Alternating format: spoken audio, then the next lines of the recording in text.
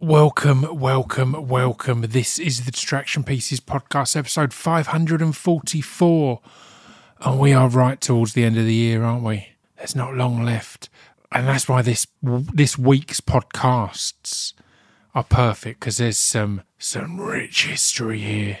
So today's guest is Rosie Marcel. And Rosie was the greatest episode you never heard.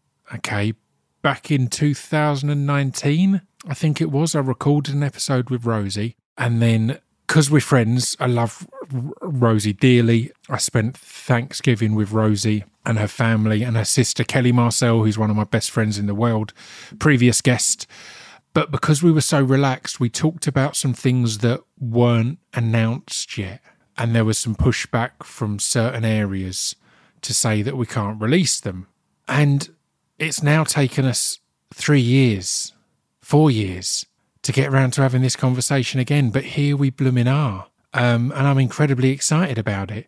It's a fantastic conversation. I recorded a couple of weeks ago. As I said, I'm so pleased that this is one of the ones we're kind of ending the year on. And might I say, it's been a hell of a year. I really appreciate all you guys tuning in all this time. It's been a mad year for guests. Obviously, we had the Drunk Cast late. There will be a Drunk Cast this year, but we kicked the year off with Ruth Madeley and Lenny Rush, who's just been announced on New Year's Taskmaster. And there's just been countless amazing episodes. Saul Williams back on, Rue Reynolds back on, John Kearns, James Acaster returning. The episodes with Florence and Reed from Come Curious, they were great. Balmer, John Ronson coming back.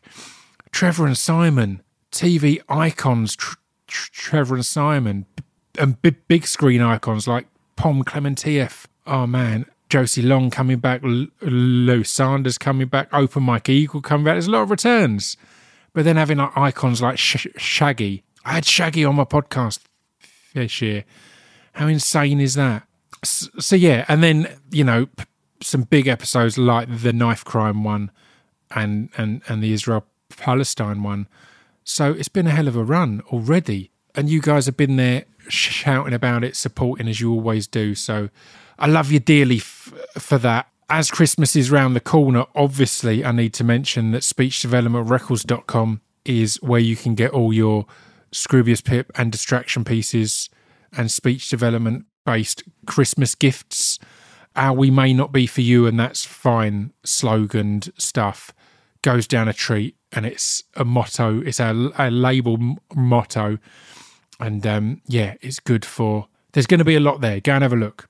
Go and have a little browse. Enjoy yourselves. Oh, I should also mention thank you to everyone who supported the Black Friday cycle charity bike ride.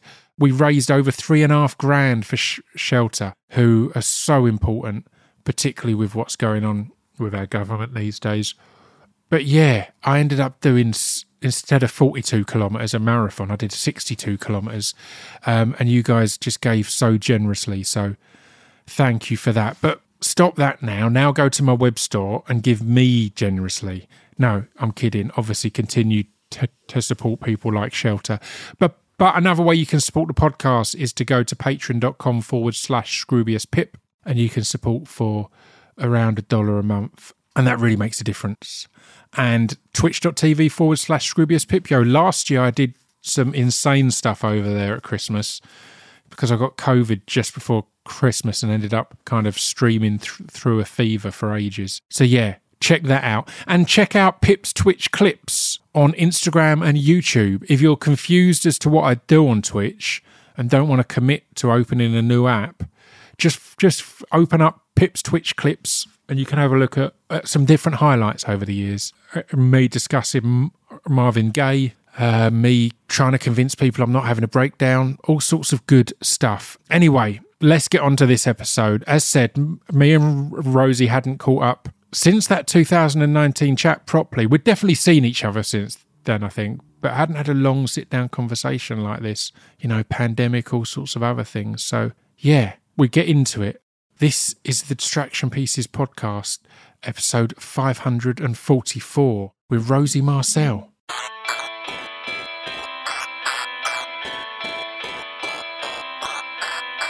This piece of fiction is the intro distraction pieces. This piece of fiction is the intro to distraction pieces. This piece of fiction is the intro to distraction pieces. This piece of fiction is the intro to distraction pieces. I'm here today with Rosie, Marcel, and I'm so excited to have this catch-up, mate, because it's been ages in general. Obviously, we've texted a bit back and forth, but we recorded a podcast in 2019. Gosh. That never got to be released, yes. But it's one of my favourite podcasts I've done. Why we didn't release it now? It was because we spoke again, and that's what I was going to start this by saying, is there anything we can't talk about? But then I thought, I'll just press record because that's what we did last time and it all went wrong. What basically happened last time was we spoke about, you know, your plans of leaving Holby at that point, and the BBC hadn't announced it yet. And then a lot changed after that as well, with Holby coming to an end. So it was a complex one. It was one of them where it was like, well, we could edit out that bit, but then that bit led to this conversation, and that led to this conversation. It was kind of like, so we could release. I'd rather both we now. just do it all. So we could do a two-parter. Like it could be the first part 2019, and here's the catch-up. Well, I'll put this part out first, and then we'll go back to the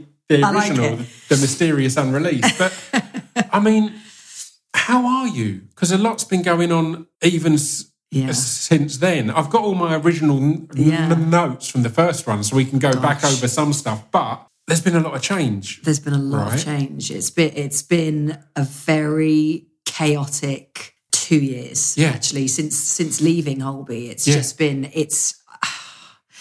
I've gone from sort of riding high in an incredible job, you know, with like this amazing sort of incredible 6-figure salary, you know, working, you know, 70 to 80 hours a week, feeling like one of the luckiest people in the world and doing amazing work. Like again, it was just work. After we recorded, because we'd talked at that point about some of the hard storylines, some of the impact that had, and we can get into all of that again. But after we recorded that turned into award nominations and praise and all sorts of stuff, which again, that kind of thing can be quite rare for that kind of show. Those kind of shows. So going amazing from that, artistically and stability wise. Again, this is an industry that's a fucking nightmare for that. And you don't realise it, you know, until it's gone. So having sort of, you know, gone from that to, for the last 2 years, I've been a housewife and a mother, and I haven't earned a penny. Wow. So, you know, and everything we did have went into this room that you're sitting in now, which has no ceiling and no heating and is freezing. And not being able to kind of do anything with it. It's a very strange place to be. But actually I'm probably happier than I've ever been. I was going to say, how are you within yourself? Because again, we'll talk about all of this. Like, I mean, it's worth mentioning as we record this. I'm not sure if this will be out until the new year or just before the new year, but as we record this, the strikes have just been concluded in America. And a lot of that was about basically just getting more rights and protection for actors. And again, it is a weird industry for that. As beautiful as it is, it's taxing. It can be really tough. So as much as a break of that length of time might be scary, it can also be really positive, right? And necessary to remind you who you are. Yeah, absolutely. I mean, I knew at the end of Holby that I was going to need a period of time where I kind of took care of myself, because, you know, through the years as well, there's been lots of people who've been in the show, you know, for a long period of time, and then you've seen them afterwards and they've gone, God, it took me like 6 to 8 months to recover, you know, from, you don't realise how hard you're working until you stop, and what it's doing to you mentally until you stop. And I went through a massive identity crisis and a bereavement as well, in some ways, because I lost this person who had been my friend for 16 years, which was Jack. You know, and this person, that's mad. This person I could be on a daily basis, and also going from having your opinion, you know, listened to, and that meant something to someone, and talking to adults every day, and working on scripts every day, and finding ways to make things different and interesting and better, to having a conversation with an 8-year-old. Every day. It's so different. But the time off, actually, we're coming up to 2 years now, and I haven't had a job. I haven't worked. It's mad, but so common. I'm really lucky that early on in my acting career, I met Stephen Graham. And he told the story of how after This Is England, he didn't book a job for 18 months. Yeah. And I did exactly the same after. The biggest job I ever got was during the pandemic. It was a show called Debris in America. I'm filming in Canada. I was like a lead bad guy, all this kind of thing. I was really excited, but I didn't book a gig for, I think, at least 18 months after that. Yeah. And it was really good to know that, well, I know that Stephen Graham isn't shit. So I'm not just not getting work because I'm shit. It's just how the industry can be. So it's great to have someone like that who I think of as one of the best who didn't have that, because that's how the industry works, particularly if you've played such an iconic role, because that's all you're thought of for them. Absolutely. There's very little imagination. Yeah. People, I feel in this industry now as well, you don't have to have as much imagination as a producer or as a casting director, as a director even, just because our industry is so saturated with talent. Yeah.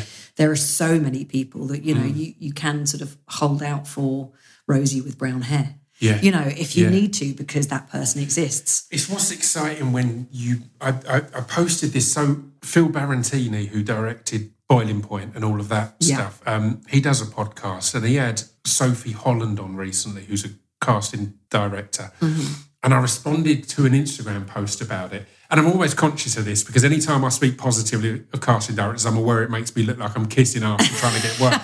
But Sophie Holland has really stuck with me, because really early on in my career, she got me to audition for a role that was like, in the script, a 60-year-old bald teacher. Okay. But she wanted to offer them something different. And that was exciting. Like, that was the first time I'd had that. Like, at that point, everything I went up for was medieval or whatever else, because I've got a big beard and I look like this.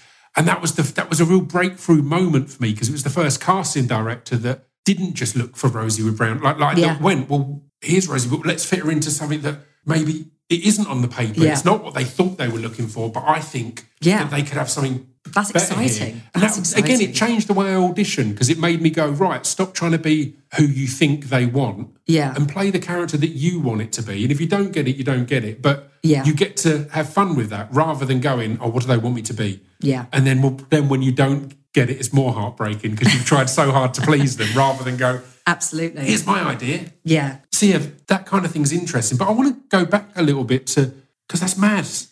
It's 16 years, isn't it? Because the Rosie who created Jack is very different from the Rosie at the other end of it, right? Yeah. So the person you were when you started playing that role, when you found that new friend, that character has obviously evolved as well, but you've changed and evolved massively along that way. So kind of how was that to, I guess, at that point, maybe one of the longest constants you'd had in your life was that character. Yeah. So, were you was there an awareness of, oh, look at who I am now? Like, from when you went in, because again, you are now a mother and a established actor, all these kind of things, even more so. So I think so. I mean, it's a difficult one, isn't it? Because you're just living your life, so it's hard to kind of think about the change while it's happening. Yeah. But if I think about, you know, where I started, you know, I was in a different marriage. Yeah. You know, married to someone different, obviously living somewhere different. And actually, you know, I thought about this in the car the other day, because I was thinking about you coming over and stuff. And I thought about the day I heard I'd got Holby, and how it was a very different thing then, Holby as well. It was thought of extremely highly. It had incredible viewing figures. And when you signed on to this job, you signed on for 3 years. Yeah. And that's just unheard of now. Yeah. And if I think about it in terms of, God, that's what I signed up for when I was like 26 or something. I can't even remember how old I was now, 28, something like that. And then I've ended on, we were lucky if we were getting 6-month contracts or year contracts or whatever, because we never really knew what was going to happen. And I've had a divorce, and I've had, you know, and I've had a baby, and we've lost our businesses and lost a job, and the incredible amount of things that's happened in that time, I literally couldn't sit down and write about. But I'm immensely grateful for it, because I'm a much happier person now than I think I ever was before. Yeah. It's allowed me to grow in a way that I didn't think was possible. Yeah. You know, because you get stuck, don't you? You get very stuck in your life. Yeah, of course. But at the end of all of it, immensely grateful for where I am, even though it's probably very similar to a lot of people in the country, you know, worried about money, worried about where the next job comes from and things like that, but also going, my God, I'm so grateful to be able to be here for my child and be for my daughter. So, yeah, it's been an intense time there, without a doubt. Exhausting as well. It's unimaginable. And were there points along the way that you wanted it to end, or that you were sick of it or not tied in? Because again, anything of that length of time. Again, I remember the scary thing of this gig I signed on to in Canada, and we only got one series in the end, but I spent a week or two panicking when they sent the contract through and I had to agree to 5 series. Yes, that's right. And I was like, right, well, to be blunt, I don't know where I'm going to be. I don't know if it's good yet. Yeah. And I could be committing to this, or not good, but something that I'm into yet. I love the pilot script, but, you know, what could this be? And do I want to just be one character for this amount of time, or do I want to go off and do other things? So, again, I'm sure you would have had the excitement of the reliability of a 3-year contract, but also that fear of, right, well, am I wanting to do this for 3 years, not knowing that you're going to do it for 16? Because 3 years is scary at that point, you know, for any one job. Yeah, I mean, I think it might be different with American contracts, but the thing I always felt was, if I am desperately unhappy here, they're not going to make me stay. Yeah. You know, there's going to be someone I can sit down with at some point and go, I'm really unhappy. I don't want to be here anymore. Is there a way to write me out? It's what made me sign on to Debris was Joel, the showrunner. Yeah. I just got on with so well and was so lovely. And in the back of my head, I thought, if I'm really not happy, they're never going to make you stay. Well, it's going to show in your work as well, isn't it? That's the other thing, you know. So yes, I mean, there were times absolutely where I didn't want to be there. You know, it's amazing having hindsight now, because obviously you realise how lucky you are to have that job. But I mean, I think I must have left several times. Most of the time I would think of the intention of coming back, but just needing that 3-month break or needing a 6-month break or something like that. And I was always convinced to come back, mainly because the character was just such an incredible character. And for me as well, Jack touched people's lives in terms of, I think I helped a lot of people with the way I played that character in the terms of like, their mental health storyline and things like that. So it was worth it for me to stay and be there, because I felt like I was doing a little bit of good. But yeah, oh my God, you know, there were some weeks where, especially after having Beau, and I had a nervous breakdown on set and I had to literally leave that day. There were lots of times where I didn't want to be there. But, you know, that sounds so horribly selfish now, because it was just such an incredible job and I was so grateful to have it, and knowing now what it's like to be back out of work. Yeah. And doing my first in-person audition, even though it was over a Zoom with Susie Paris the other day, in 18 years. Wow. 18 years. That's mad, isn't it? It's completely insane. The last in-person audition I did was for Holby. Wow. Before the one I did the other day. So it's that's mind-boggling. It's crazy, but you know, we all get exhausted. So how was it? How were you in the lead up? How did it go? I was nervous. Yeah, I was really nervous, and it's not. I've done a few auditions in the last couple of years, but you know, always for those jobs where you go, I'm not going to get this. Yeah. It's this Netflix, and they've probably offered it out, but they've got to be seen to be auditioning other people, because that happens quite a lot these days as well. But also, I've always had a theory that there's a bit of a machine in this industry where, kind of exactly that. The casting, the directors, it benefits them to have seen X amount of people. Absolutely. It benefits the agents to be getting you auditions. Yeah. And I think there's I've always felt there's loads there that it's like, well, this isn't real. Yeah. It's kind of already figured out. But doesn't it feel like a horrible waste of time? Like my friend Bob Barrett, who played Sasha in Holby, I had a long conversation with him the other day, and he told me that there'd been a big uproar recently about a Netflix job, because it turns out they'd seen 7,000 people for one part. Wow. And you kind of go, you sort of like laugh internally, but also go, I really don't want to waste my time doing that. And, you know, without sounding ungrateful, I've said the same to my agent. I'm the anomaly here because I didn't go to acting school. Same. And I've not got any kids or things like this. So not that I've got loads of time spare, but I'm still at the point where, or I've got myself into the zone where, and again, I turn down auditions still if it doesn't feel right. Yeah, but if it's something that excites me, regardless of if I'm going to get it, I'm in that mode of, this is a workshop. Sure. I get to play with this character. I get to play in this world. That's brilliant. So I guess that's me protecting myself and trying to make sure that regardless of if I get it, I've got something out of this. I've got to play with that character and play in that world in that time. So, I kind of get excited about them all. But as I'm saying that, I know that the last 2 auditions that came through, I didn't go in for because I read it and was like... No, this isn't me. No, this isn't me. And exactly that. It's like, it feels... I like to look at them and go, how excited would I be if they email me to say, I've got it? Yeah. And it should be excited because it's a fucking dream job. Yeah. It shouldn't be, if it's one that I'm like, I'd go, all right. So I would let someone who would be excited really excited about it have it. Yeah, absolutely. So I completely agree with you. And have that process now of trying to not, because again, early days, you do have that thought of, I have to go up for everything because, Gosh, I don't feel like that at all now. No. I'm very much, because it's so different from where I was, but because I'm in the position now that, I do the drop-off at school every morning. Mm-hmm. I try and remain healthy, so I go to the gym afterwards. Mm-hmm. Then I walk my dogs. Then if I can get an ice bath in, I will. Then I'm cleaning the house, doing all the washing, getting dinner ready, picking up my daughter, bringing her home, giving everybody dinner. So my day is insane. Yeah. And what it would cost us to cover that with like a nanny who could do the drop off and the pickup and someone who can clean my house and someone who can walk my dogs for me is a really insane amount of money. Yeah, of course. So my gift now, instead of putting money into the pot, is that I run my household. Yeah. And I had this conversation with my agent a while ago when he wanted me to go up for a BBC job that I wasn't really very keen on, but he was like, it's in person, you really should get back on the horse kind of thing. And I was like, look, this is like 3 scenes. And I'm like, I get it, but I also want to have a level that I think I should be working to. Yeah.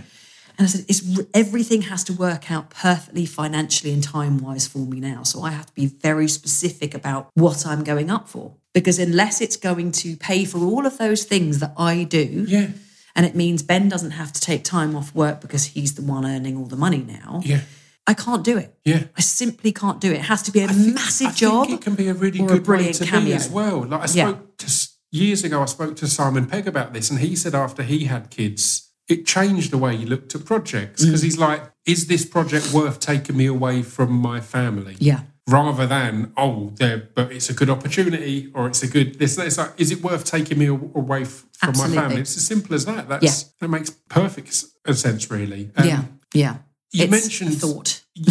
you mentioned the dogs there, and we talked about dogs a lot in the original episode, which I said I'm sure I've got it on my computer still, so hopefully I can release it. But let's talk a little bit about dogs and the dogs now. Because one of the things that I was thinking about as I was preparing for this was on the last episode, you were really trying to convince me to rescue a dog. Yeah. Since then, I had just over 2 wonderful years with an amazing rescue dog. Me and my partner at the time rescued a dog called Finley. Absolute angel, absolutely life-changing experience. And we're not together anymore, so I don't see him as much. But it was funny looking back at, I remember either in the interview or maybe just when I was around yours at one point and we were having a Sunday lunch, I think, you were really trying to hard sell me on rescuing a dog. And I was like, look. I sound horrible.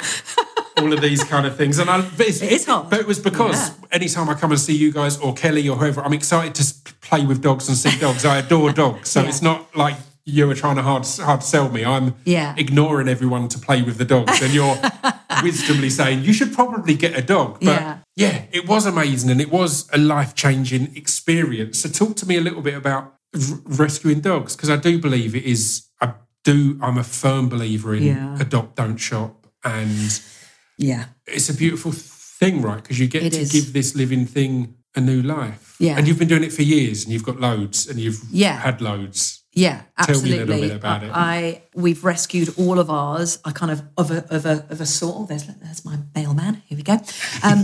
Of a sort. In some ways, like 2 of our rescues were puppies. One was like from a broken home, and one was unwanted because he was the runt of the litter and he was very broken as such, and a very broken tail, lots of broken ribs, and we're like, we'll take him. And then the Rhodesian we've got, his owner was dying of cancer, and so she was trying to find a home for him, so we took him.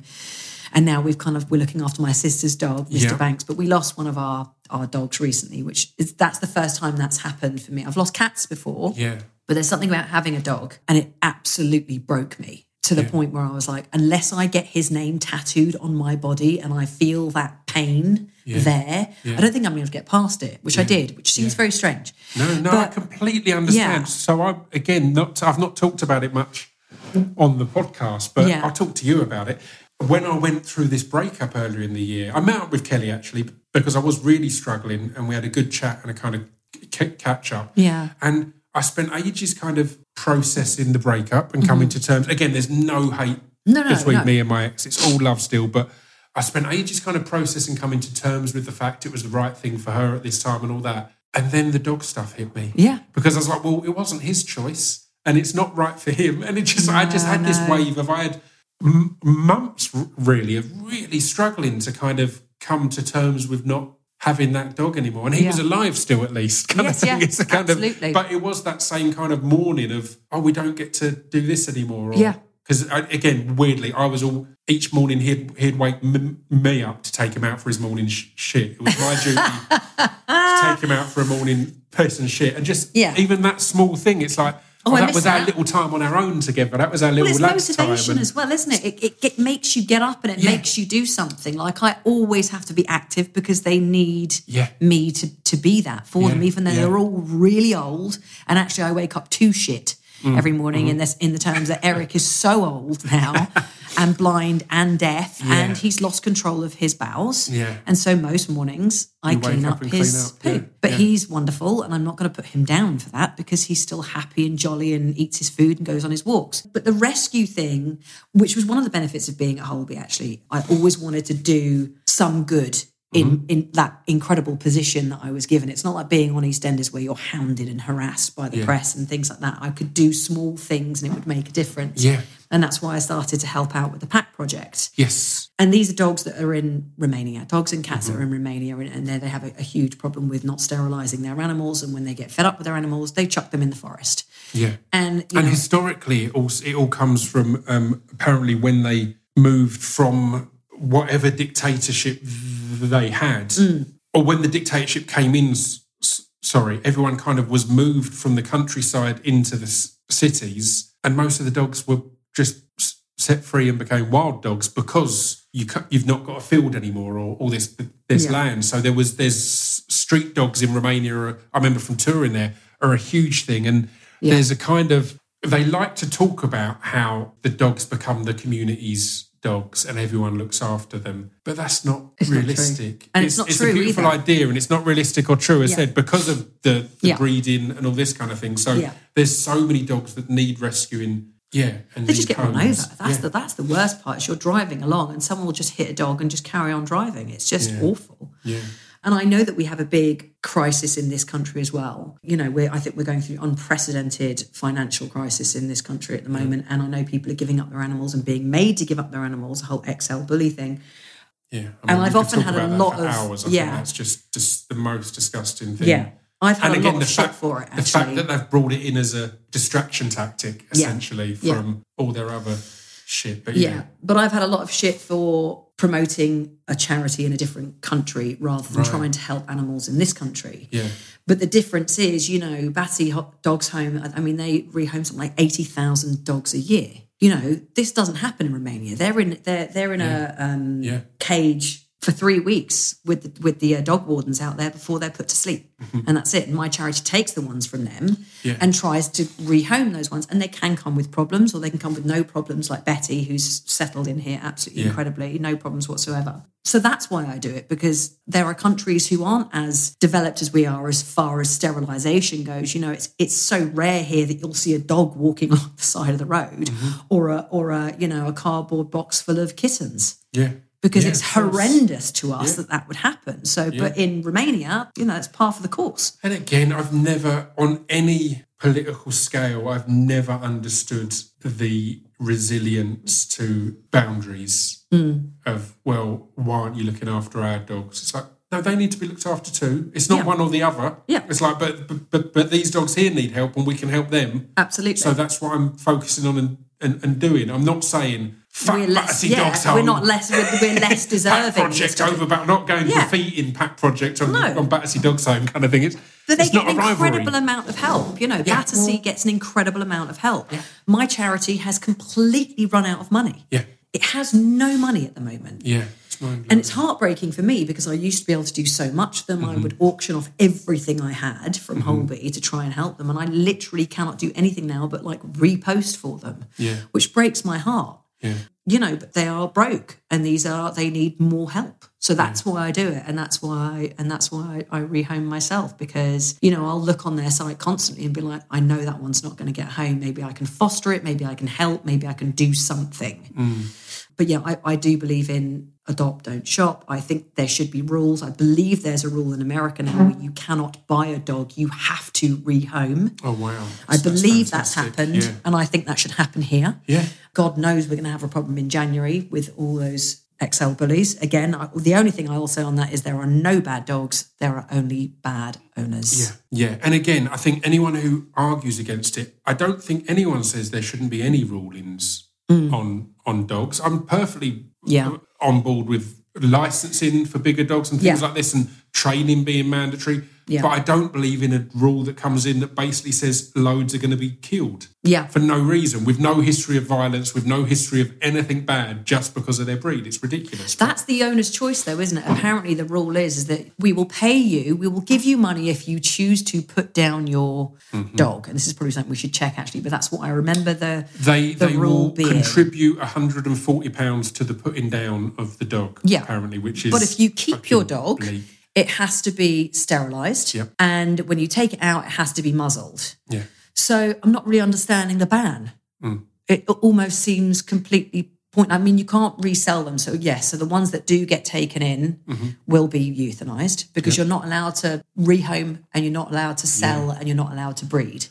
Yeah. But all those people who have them can keep them if they choose to. But again, we speak about, you spoke earlier of the cost of living crisis. Yes. There is a load of new extra costs involved in XL bullies. Yes. And they're not dogs that are adored by the wealthier classes. They do tend to be people who are more on the breadline. So I think we're going to see a lot there. I know Rescue Remedies is the rescue home that we got Finley from. I know that they've got an XL bully that they're desperately trying to rehome at the moment before Jan comes in, because then they'll just have to kill him. In you come, Pip. There we go. I can see you with an XL, absolutely. Yeah. I was snuggling up with one on the train yesterday, weirdly, an XL bully just got on and everyone kind of shied away, and I asked the owner if he's friendly, because again, I've learnt now how to be around big dogs. Yeah. And it looked like the scariest dog. And then as soon as he said it's friendly, as soon as I briefly kind of put my hand out, tail started wagging, he was buried in my arms and everything for the rest of the journey. It's interesting though that you said it's a tactic, isn't it? Because if we think about this in our lifetimes as well, in the 90s it was Alsatians, and then it was Rottweilers, and then Dobermans it was Dobermans, and then it was Staffordshire Bull Terriers. Yep. So, there's been this interesting, we're going to ban this and ban that dogs over decades and decades. It's a big distraction and a big topic of conversation again, when there's so many inquiries and so much horrific stuff going on within our government. So, but it's a distraction that's going to cause loads of living things to be killed. Yeah, which is just wrong, isn't it? Yeah, it's messed up. But on to more positive things. Let's talk a little bit about ice baths and cold showers, because again, it's something that I had hit up the guys at, who's the company that does a monkey? Brass Monkey. Yeah, I was reaching, because I'd seen their baths about, and I was like, I might have to get a bath. I've been doing cold showers for years, but haven't really done any ice baths. Yeah. And it was when I hit them up, I was like, oh, Rosie's a kind of a patron as such, or a representative in some way.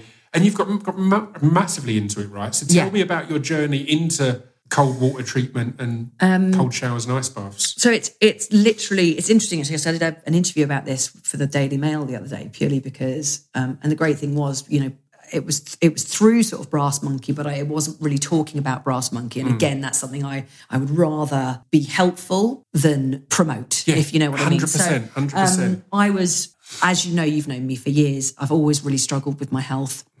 of a very rare disease called Behçet syndrome, which when I was first diagnosed with it over 20 years ago, it was a very little known disease. And from that moment on, I was on immunosuppressants and steroids and had terrible sort of weight fluctuations, and the disease had really hit me hard, and I couldn't walk at one point, and I was on disability, and it was a really tough period. And over sort of the course of 20 years of being on this medication, I've seen a lot of changes with my body, a lot of changes with how I feel about myself. And I kind of discovered that, being on those kind of drugs for a really, really long period of time, A, you shouldn't be, but we didn't know that at the time. And B, can cause other problems. Right. So I really had enough, actually, last year. And I'd had a period where we'd just found out that Holby was being cancelled the same day that everybody else found out, by the way. Wow. Yes. The same day the press found out, we found out. That's mad. Which was insane. Yeah. You've got 6 months left and that's it. And after that, I became really unwell with my disease again. You have flare-ups with it.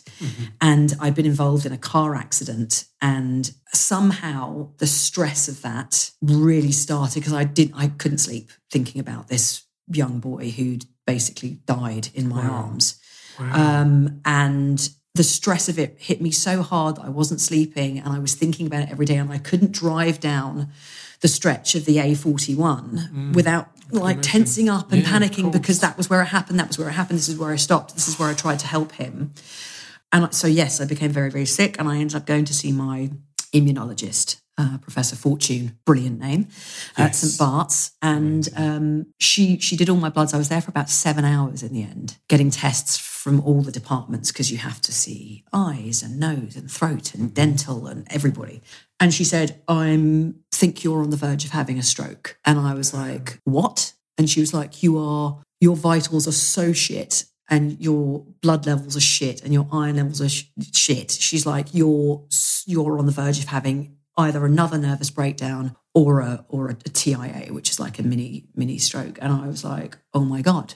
And I remember calling up the line producer on Holby and saying, I don't know what to do. She's told me I'm going to have a stroke unless I stop everything I'm doing. And at this point, it was like the whole end of the show was kind of based around my character dying. Right. Yeah. And I was in it, I was in it, and I was in every day, and I was working my arse off. But you don't want to go that method and actually die. No, exactly. And actually get a brain tumour. This is actually going to kill me. This is a problem. Yeah. And I said, look, what can we do? Yeah. And so they were very good, and it was very difficult for them. And I ended up doing like 3 days a week, occasionally 4, so that I was able to get rest in between. And then it ended. And then when the show ended, I again got very, very sick, and I was just like, my body kind of shut down because it's gone, oh my God, you're not doing this crazy work anymore. And I was like, I've had enough of this. Yeah. And so I started to research, the cold water therapy. Everybody had heard about Wim Hof. You told me about the cold showers and things like that, and your experiences. And I was like, right, I think I'm going to try this. I think I'm going to try and wean myself off and replace it with this endorphin, dopamine rush, and see what it does for me. And I went and had this big medical up in London, and I was really proud of my results coming out of this medical, and I thought, right, I'm going to do this. So I weaned myself off my immunosuppressants, which I wasn't supposed to do, because you're supposed to do it over 6 months, and I basically went cold turkey. Right. And started jumping in the ice baths. And I would say in that time, it's been a year now, and I'd say like a 95% reduction in my disease. That's astounding, isn't it? Yeah. And my mental health. Yeah. And perimenopause. It's very good for that too. Really? Absolutely, yeah. That's fascinating as well. Because I know I don't look old enough, but it's true. Anything like but anything like perimenopause and stuff like that is so undiscussed, so unresearched. You as women are so unprepared for it, because no one's kind of talking about it, because we're still within reach of the era that it would just come under women's problems. She's just hysterical. Exactly. It's still in the reach. As dumb as it sounds, I genuinely think it's because we're still in the reach of that era that it's so unresearched, so uninformed on it, and kind of the vibe tends to be, see how it goes, and then we'll tell you, and then we'll let you know what to do, rather than here's what you should be expecting. Absolutely. You tell us how you feel, and then we'll go, oh yeah, here's the reason for that. Yeah. And by the way, you still have to pay for all of your tampons, which I don't agree with. Yeah, absolutely. Yeah. It's it's a fascinating journey. But the ice baths have helped no end with it, That's amazing, which has been brilliant. And so I've been off my immunosuppressants for a whole year now. Yeah. I haven't had any flare-ups. I'm still getting the occasional bit here or there, but I'm not having the stomach problems I had before. If I get an erythema nodosum, which is like a weird kind of hard red sore lump on your legs, if I get one, they would have lasted up to 6 weeks before. They're usually gone now within a week or two. Yeah. The scarring's not as bad from them. If I break my skin, I would usually get an infection from that. But if I get an infection, I jump in the ice bath for a week. It doesn't sit. It doesn't stay.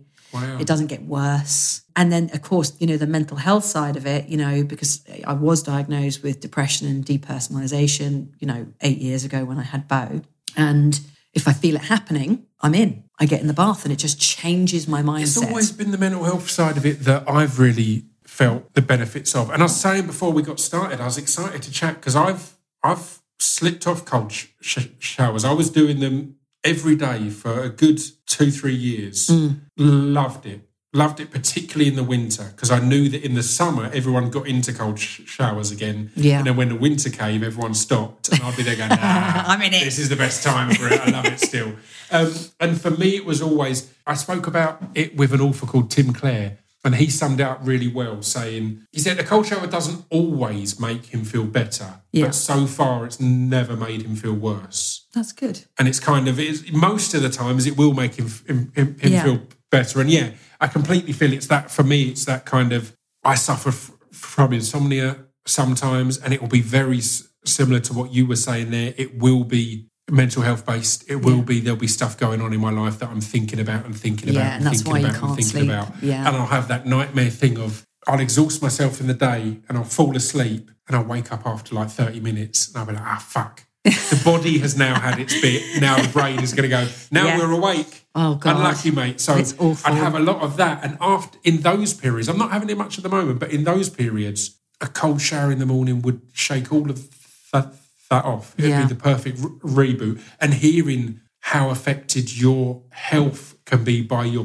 mental health and your stress levels, it makes total sense that would be a really good, you get rid of that. Even if you spend all night stressing or panicking, you get to start the day, or whenever you do it, you get to go, right, that's kind of all gone now. Yeah. And it's powerful. It's interesting, isn't it? Because this woman from the Daily Mail the other day said she'd spoken to some Norwegian doctors or whatever, and they were like, it's a placebo. It's a placebo. And she said, what do you think about that? And I said, well, if it's a placebo that works for everybody, then I don't care. Yeah. I think that's incredible. Brilliant. Okay, fabulous. That's what's really interesting. So I had Wim Hof on about 6 or 7 years ago now, like ages ago. And I went to his house in Holland. And honestly, when I drove out of Amsterdam, it was sunny. And the closer I got to Wim's house, it started to be covered in snow. There was ice everywhere. He was like some supervillain or superhero, depending on how you... Yeah. And it was amazing. So I went there. That episode's great because the first 10 minutes or so is him laughing at my name.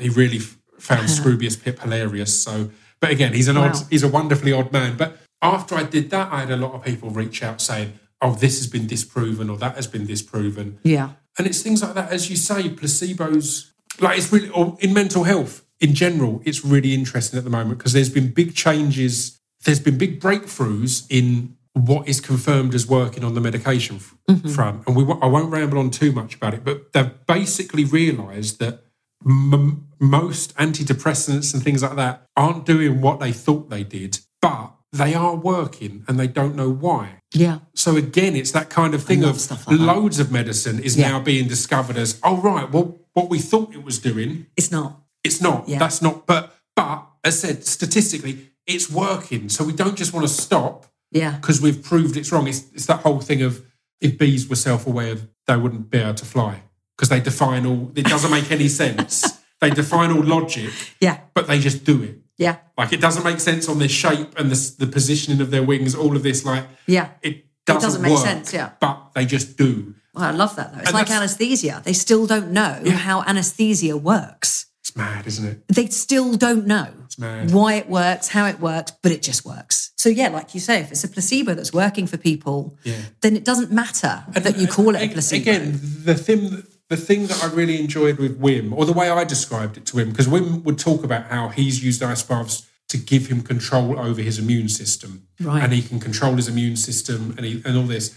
And I said to him, look, that makes you sound like a nutter, but what I would say is, we do have subconscious control over our immune system, and you've already spoken of it. But I know I used to get it from tour. If I'm really, just anyone, if you've got a really busy period at work, the second you have a day off, you get sick. You get sick, because your body is going, all right, we've got time to get ill now. Yeah. It was stopping it in that whole period because you don't have time. That's right, yeah. And that's something that our bodies do, or we do subconsciously. So that then makes it not as wild when we're saying, I've taken conscious control of that. Because you're aware that it's something that we are doing. So it's not my disease is an immune disease. So, there's a similarity there as well, isn't there? Yeah. But also, yes, you can call it a placebo on one hand, but if my physiology has changed since I've been doing ice baths, there has to be more in that. There has to be something else, doesn't there? That it works that way for me,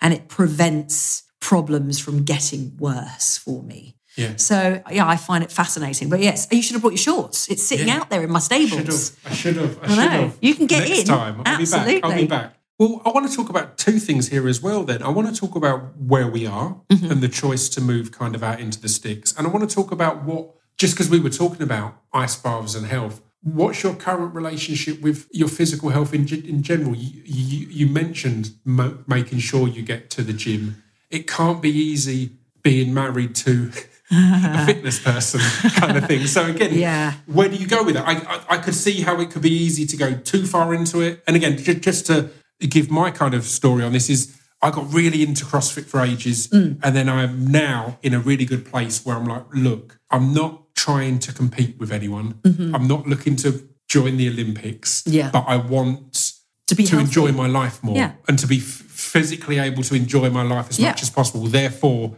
finding fitness things that I enjoy and that make me healthier. Yeah. It's a win-win. Absolutely. So where's your, and again, it is both of us. I think it was before we started recording, we did both talk about, there is also something in getting older and going, well, I need to look after myself a bit more. And I need to do a bit more because I've not just got that auto metabolism or whatever else that's going to look after things. God, the weight I've gained in the last 2 years, I've just allowed myself to sort of, let go a little bit, but also, within that, having stopped Holby and having been now in a position where I am actually getting time to spend with my daughter. And she's fast. That kid has got some energy and I want to be able to keep up with her. Yeah, when she says, I'll race you, I don't want to go, oh, my knees, I want to be able to go, yeah, I'll race you. Yeah, I'll tickle you. Yeah, I'll do this. This is coming full circle, but just recently I met up with Finley for the first time since we broke up and we both got overexcited on the beach and raced each other and he destroyed me out the blocks, but I beat him with stamina. And I think it told the story of our journeys since the breakup. I've got really into stamina side of things and Finley has been eating a lot. Yeah, so there you go. Exactly. I got to keep up with him. But it's exactly that. It really is. It really is. And also, I have the time to concentrate on this now. I do have a husband who owns now one gym because the other one burned down. And I'm very lucky that he trains me 3 times a week. I go 4 or 5 times a week, being my age, again, 46, going through the perimenopause, osteoporosis, all of those things that I have to look out for. As a woman of this age, you have to do resistance training. There is absolutely no point in just standing on a fucking treadmill all day or running on a treadmill all day because you just lose muscle. And I don't want to be incredibly thin. I just want to be healthy. I want to feel healthy. And a reasonable amount of muscle is healthy. Again, the myth for a long time and continually to be perpetuated, particularly with women, is thin is healthy. It's not as simple as that. No. It's not as simple as that. You need to be, again, it's why I got into CrossFit, but I don't talk about it much because it becomes such a cliche of CrossFit people trying to convert everyone. It's that now, isn't it? The point is it's functional fitness and you're meant to be equipping your body for life. And that's kind of a good and positive thing, right? Absolutely.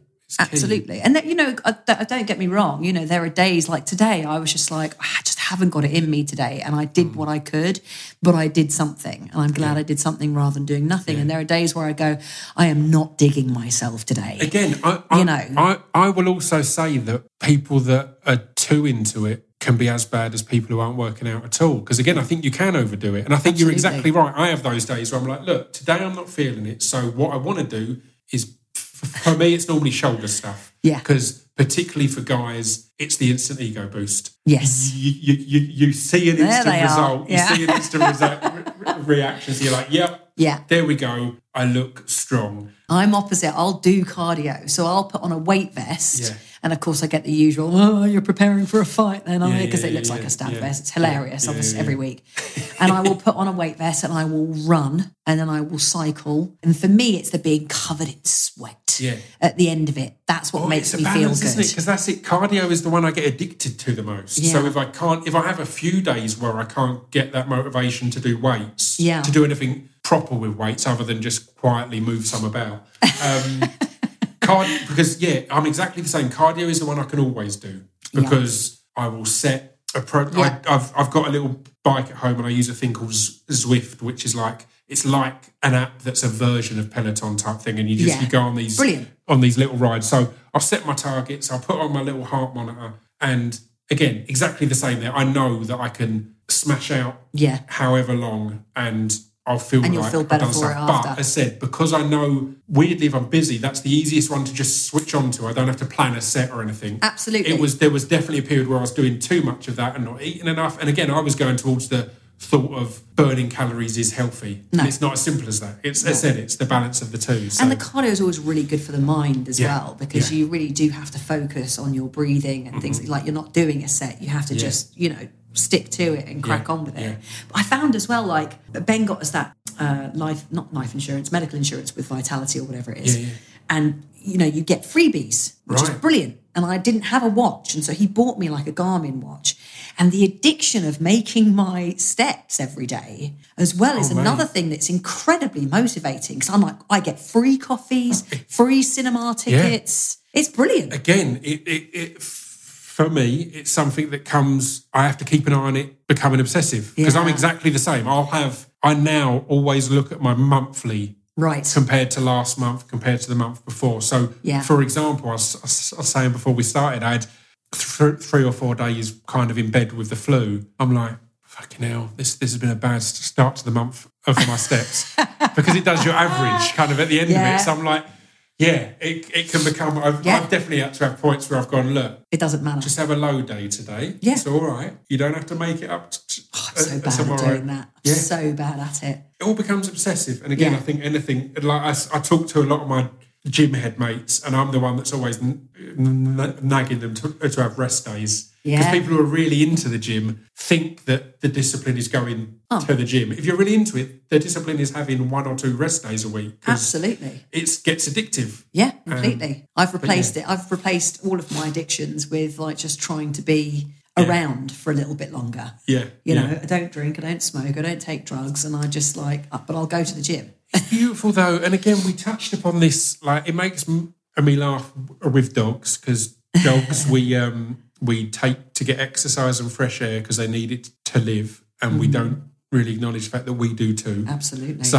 we weren't doing that for ourselves. But then it's the same. I was catching up with Nick Frost recently, and he's recently lost a lot of weight, and that was all based around he wants to be there with his kids longer. Yeah. And it's these simple things that it's like, oh man, why can't more of us do that for ourselves as well? Yeah. If you know what I mean. There's so many people, I think, who have kids or a dog and go, I'm going to do these things for them. And it's like, you've got value too, mate. Yeah, absolutely. Do it for you as well. I always wanted you to be around longer, regardless of who you're looking after or who's in your world. But before we go too far on, how's it living out in the sticks? quiet. And what made apart from you that giant choose helicopter it? that we had. What was the kind of the choice process? I think a lot of people thought about where they were living during the pandemic because How was the pandemic for you guys? I loved because it. obviously It was great. Yeah. I mean, I was one of those people who was supposed to be shielding. Yeah.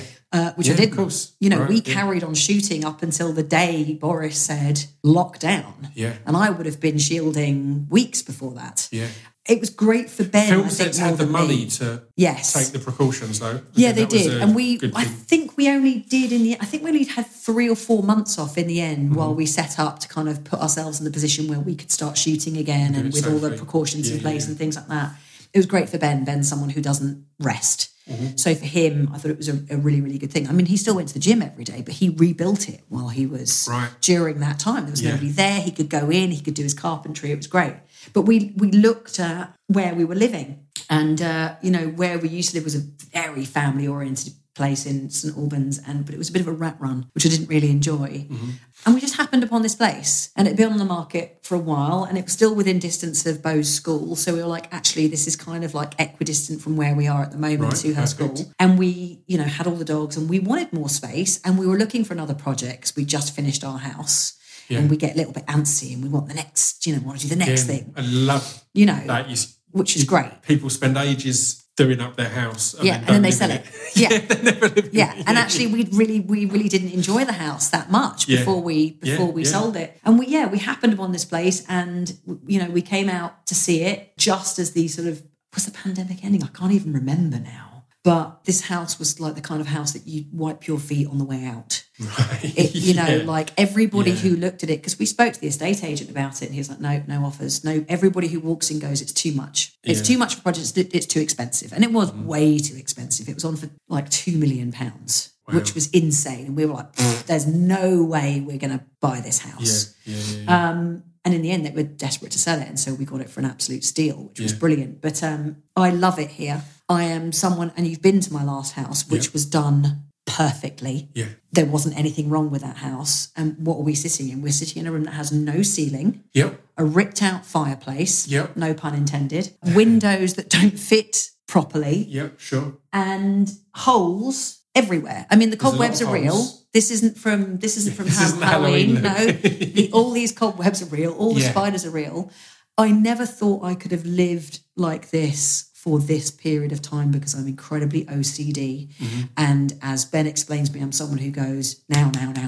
Yep. So if I say to him, we really should replaster that wall up in the bathroom that you blew a hole in to fix our chimney, he'll be like, oh yeah, I'll do it next week. It's all right, I'll get the filler and I'll start. Yeah. And then if I say that to him, I know he's going to go, all right, I'll do it. So that's who I am. So living like this, where the outside is actually nicer than the inside, the grass and the trees are nicer than what's inside the house, is hard, but I've never been happier. I was going to say, do you feel it's been good for you, though? Absolutely. To be forced, because you can't just fix it. No, it can't be now. It's like, it's not possible. I've had to accept that, because we bought it when I had an a wonderful paid job. Yeah. And we had 2 very successful gyms. Yeah. Then I lost that job. Yeah. And we'd already bought this. So we'd moved in 2 weeks before we found out Holby was finishing. Wow. So again, it makes it all the more kind of shocking that you found out the same time as everyone else. Yeah, absolutely. That we were going to, that my wage was ending. And then a year, and we were like, that's okay, we can manage. And we've got the 2 gyms and I'll just take a bit of breath. And then Ben's gym burnt down. And then it was like, right, we're in a situation now where we have this ridiculous mortgage. We have a third of the wage coming in. And we can't afford to do anything on the house at all. We had no kitchen, no heating, no plumbing, no bathroom. Ben, we did a very long period between exchange and completion. So we did a 3-week exchange and completion on the terms that Ben could be here and he could make it livable for us. Yeah. So he created a bedroom for my daughter, a bedroom for us, and a bathroom. And then we lived in this room with a semi-permanent kitchen. So it was on still space. It was on like a put-up table. Yeah. And we've done bits as we can. And we've just had a downstairs toilet put in by Ben and a utility room by Ben in the garage. And we're just doing things that will get us through. So we have like a wood burner. Every winter we've been here, we've literally frozen. Yeah. It's been so cold. Yeah. So now we have a wood burner. So we're doing little things. Yeah. And we're hoping that we can do some more stuff. but we'll just see. I'm not working. Yeah. And it's tough, but there's nowhere else I'd rather be. Yeah. Again, it's weird, isn't it, how what can help you find Peace. Where your happiness is, what your peace is, what your essentials are. There's loads of things. It's going to sound so kind of hippie, but when you've got loads of things, they can all seem really important. Yeah, and when you haven't, you kind of find out quite quick what is important. They're just not, and it's this place, and it's, we'll take a walk around afterwards. Yeah. It's gotten me through the loss of Jack, the loss of my job, the loss of our gym. I've had 2 miscarriages as well in the last 2 years. And there is something about this place and the peace of this place and this house that has, even though it's wrecked, has the most incredible feeling. This house is joyful as far as I'm concerned, considering how badly it was treated. Yeah. It makes you realise. And I say to Ben, whatever happens, it doesn't matter. As long as there's us 3, I'll go anywhere with you. I'll be anywhere with you. None of this matters as long as it's us 3. And it's really helped me come to terms with all that. So, the lack of work and all that kind of stuff. I am unbothered by it. It really doesn't matter to me at all. Yeah. Yeah. That's beautiful. And it feels, does it feel like you've found, and this is a big question, but does it feel like you've found your home now? That like this is where you're going to be? Or does this feel like somewhere that you're going to do up and then as soon as it's done, move on? No, because the way you speak about the house then is like as a personality and as an entity, it feels very different from a project. If we can find a way to stay here, I will stay here as long as possible, because I know what we have intended for the house and I know how it could be. Yeah. I also know that even if we just did it up with the bare bones that it is right now, it would still be the most wonderful place to live anyway. But this does feel like the forever home for us. But again, it's material, really, isn't it? Yeah. It's like a friend of mine the other day, Sarah Jane Potts, who's had a little break from acting. And it made me think about life like this as well. When she decided to take some time out, she said, if it's taking more than it's giving, then it's not worth it. And this gives me so much, this place. Yeah. It takes a lot, but it gives me so much more back. Yeah. And I just, this is where I'm supposed to be. I love it. It. I kind of always end by asking, like, what's ahead? But it feels like you don't need to know that right now, right? I don't. Again, it's kind of, it feels like such a dumb question at this point, because it feels like you don't know what's ahead with the house, but it will be what it is. And with this industry, you don't know what's ahead, but you've kind of found peace here. So I have peace with all of it, and it's really, really, it's a really lovely place to be, from going from chaos to peace, without a doubt. It is marvellous. Yeah, I love it. Well, I'm really glad that we've got to sit down and have another catch up. Come in a year and see what we've done. Yeah. Oh, again, we've already said with the news of the actors strike ending, your sister's also up the road here, so she'll be back soon. So I'll definitely be coming and hanging out in the next month or 2, I'd imagine. Great. So but it's been a joy. I appreciate it. Thank you very much. Thank you.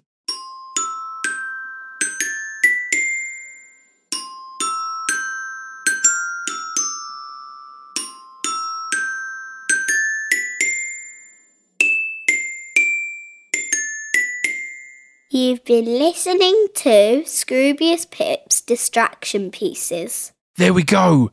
That was Rosie, Marcel. And as mentioned in that episode, we're going to put the lost episode out. One of 2 unreleased episodes in the history of Distraction Pieces. As I said, we're 9 years into this, at least an episode a week every week. And this is only one of 2 that haven't seen the light of day. And it's going to now. It's going to be out on Friday. So tune in on Friday for that, and then you can compare and contrast. Yeah, thank you for tuning in. I hope you agree that was an amazing conversation, and the next one's equally, if not more, amazing. So, yeah, check that out on Friday. Until then, stay safe and stay sane. Ta-ta.